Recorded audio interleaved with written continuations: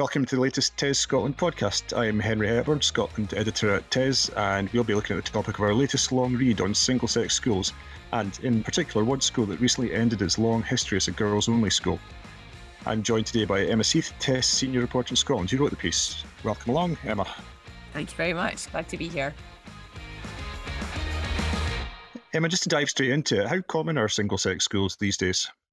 Well, as of August 2021, less common in Scotland now, and not at all common, in fact. Notre Dame High in Glasgow was the school that you were referring to there in your introduction that started to accept boys at the start of this school year. And now, as a result of that, there are no state-run single-sex schools in Scotland, and there are just 6 mainstream single-sex private schools. In terms of England, though, there are a lot more all-girls schools. So we got the figures from the UK government. They said that for England, there were 566 all-girls state and independent schools in England in 2002. And then 2 decades on, in 2022, there were 445. Boys' schools are less common than girls' schools, and there are now just 362 boys' schools in England, according to latest stats. And those stats are just out earlier this month, so they're bang up to date. Bang up to date, interesting. So can you tell us a little bit more about the history of the school that you mentioned there in Glasgow? Well, I mean, it's a school with a long history. It was founded in 1897 as a fee-paying school for girls by the Sisters of Notre Dame, and they founded several other all-girls schools in the UK. And some of those have managed to retain their all-girls school status, and others, like the Notre Dame High in Glasgow, have now moved over to being co-educational schools. So that's 125 years of history without, entirely as an all-girls school. Then all of a sudden this year they've started having boys in. How controversial was that decision to allow boys in? Was there a long lead up to it actually happening?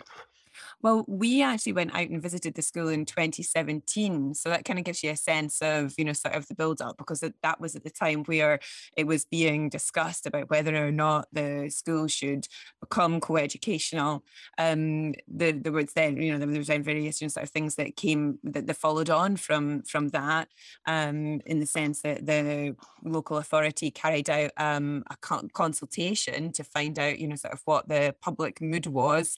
And 40% of those who responded wanted the school to remain an all-girls school, and 46% were in favour of it going co-educational. So you can see that it was quite tight.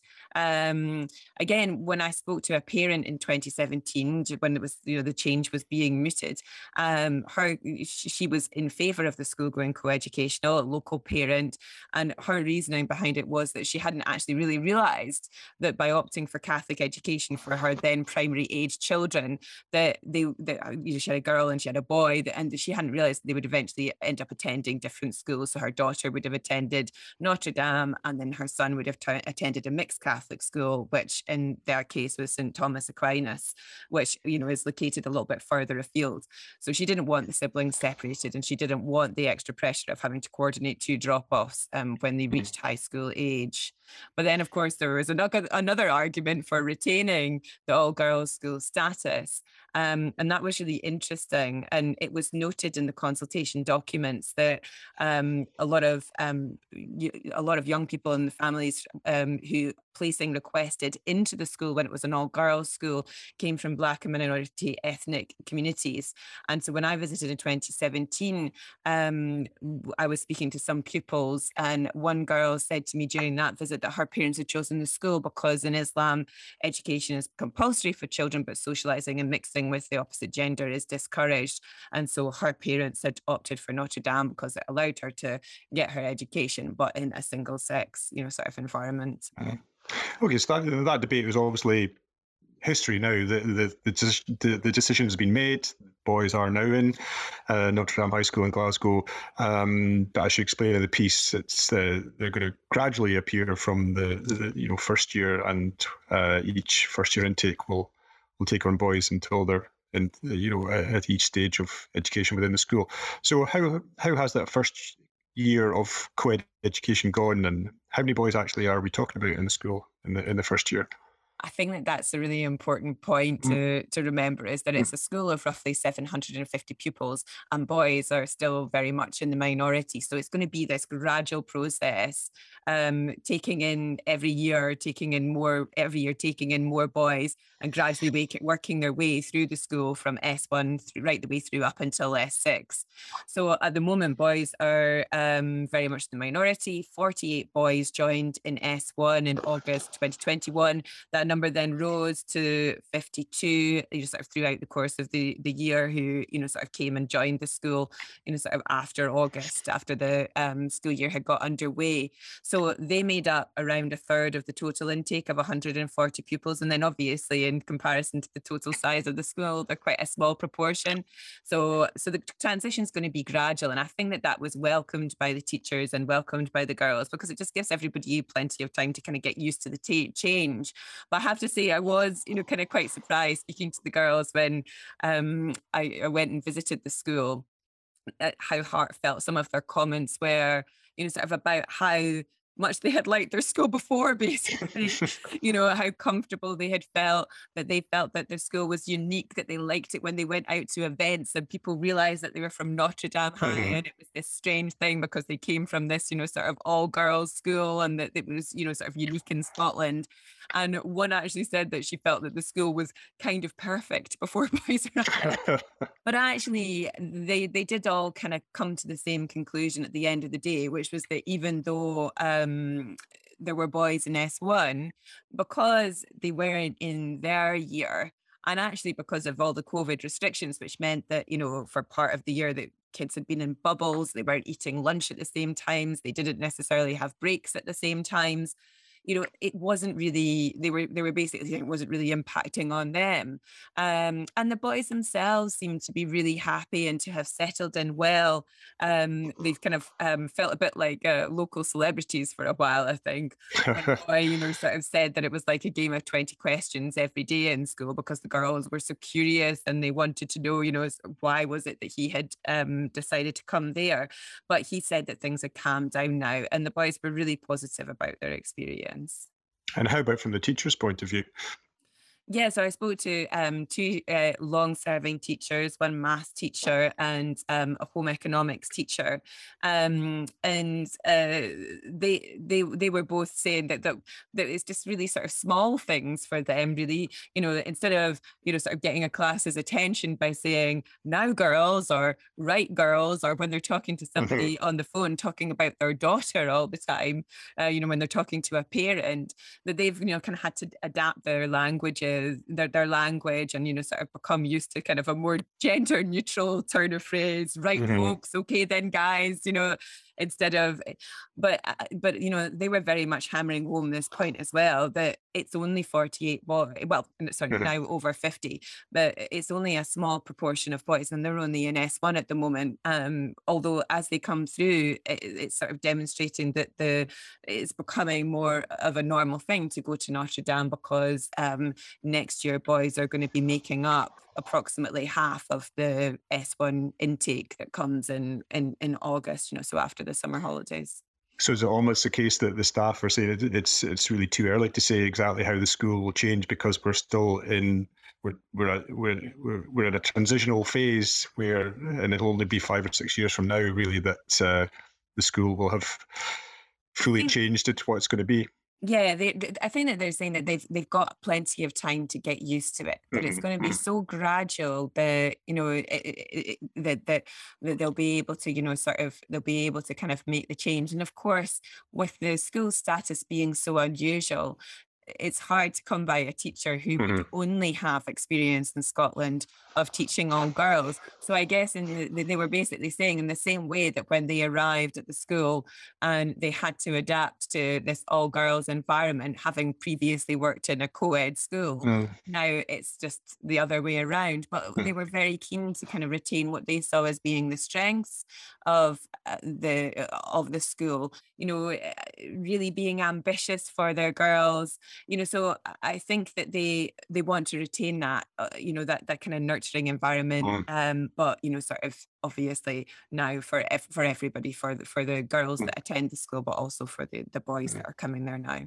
And just to draw back a little bit from this particular school, can you tell us a little bit about what the research actually says about the pros and cons of single-sex schools? Okay, so this is where it all gets, sort of a bit, kind of complicated to unpick. But generally, the argument goes that girls attain better in single sex environments, but the difference is quite small. And the argument on the other side is that a co-ed environment is better for social development. These are the kind of, this is the received wisdom. But so various different researchers have kind of tried to unpick this, and there was a paper by Professor Alan Smithers of the University of Buckingham Centre for Education and Employment Research, and he wanted to try and bring some clarity to the situation. He did that back in 2006, and he concluded that girls' schools perform better because girls generally attain more highly than Mm. boys wherever they are.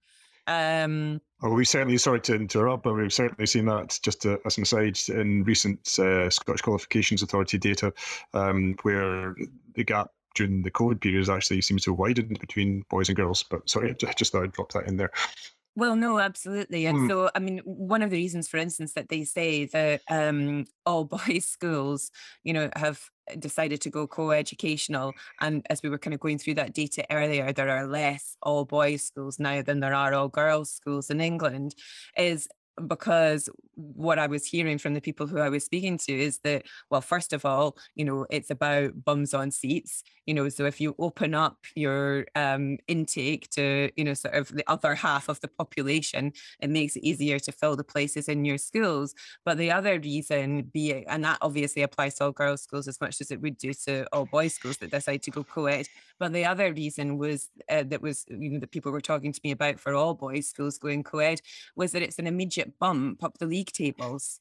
And Mm. in terms of sort of schools in England, because the higher the proportion of girls that you have, the better that your school performs. That's basically what Professor Smithers was speaking to me about. There are a few other things that kind of come into it as well. So there was another piece of research that did find that girls attained better in single sex comprehensives, but it noted that there were factors that hadn't been taken into consideration. And I think that this is why it's just so complicated. you know uh, so so for instance, one of the things that they said that they hadn't taken into consideration was the ethnic mix of the students in the schools that they looked at. um, and that research said that Asian families often choose to send their daughters to single sex schools, and Asian girls tend to obtain particularly good examination results. So that could explain the higher attainment. Mhm, The other mhm. thing is that parents are often opting into the all girls school. Notre Dame would have been a good example of that prior to 2021, with parents coming, sort of from all over the city and sometimes further afield as well. Uh, and sort of making sure that their children kind of travel in to attend that school because they want that school. And Maureen McKenna, who was the director of education in Glasgow at the time where the school moved to become a co-educational school, and so she was kind of responsible for managing kind of that transition at the kind of local authority level. She was convinced that Notre Dame was a high performing school, not so much because of its all female population, but rather because parents were actively choosing that school for their children. And her argument was that meant that they were really engaged in their children's Mhm. education, and that they would really be kind of pushing them forward, therefore. Mm. Yeah, I mean that's absolutely fascinating. It seems a really key point to make is that all single-sex schools may well attain at a higher level than comparable schools, but it's not necessarily because they are single-sex schools. Um, the headline on your piece, just finally, reads: "Is single-sex schooling a thing of the past?" So, just briefly, do you think single-sex schools will still be part of the schools landscape in Scotland and beyond in a few decades from now? Um, I think that they're pretty much non-existent now. Already in Scotland Scotland. certainly, yeah. In Scotland, certainly. I, I think it's possible that a private all-girls school might remain for quite a number of years to come, just because it could plug a gap in the market for Mhm, parents and families and pupils who really want that experience. But everything is really pointing to single-sex schools becoming something of a dying breed. mhm. the figures in England show that the numbers have been falling. And then, of course, you've got the example of Scotland, where really, sort of we're into very small numbers of and only private schools, where there's, where we have any single sex schools left. And the other issue that is, sort of going to be a difficult and thorny one for single sex schools is how they make transgender or non-binary pupils feel welcome. And that's going to be more complicated for school, whether it's a school that has, single sex toilets and changing rooms, for instance. So when Glasgow was consulting on the future of Notre Dame High, it noted that making the school co-educational could make gender transition less challenging and could also provide a peer group for all gender choices. So, that would be a big issue, I should imagine, for single sex schools going forward, just as it is for co-educational schools. Yeah, that's another of the many threads that you have running through your piece. It's absolutely fascinating stuff. Thanks very much, Emma, for telling us about it. The TES Scotland long read on single sex schools is out now at tes.com/magazine, and we'll be back soon with another podcast, so join us then.